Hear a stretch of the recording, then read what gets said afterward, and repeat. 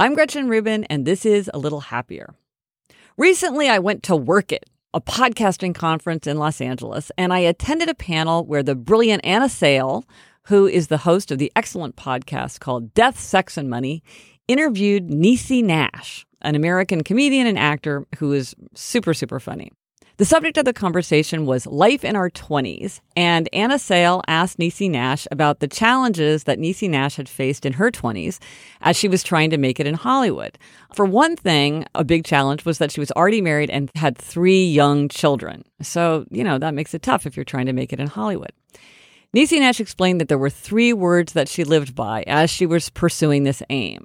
She'd promised herself that she would do whatever it took to succeed, no matter what. And here's Anna Sale talking to Niecy Nash about no matter what. My plan A was to be an actor. My plan B was to make that plan A work. So there were 3 words that I began to live by. No matter what. At 4 o'clock and all the kids got out at 3, what did I have to do? Pack them all up.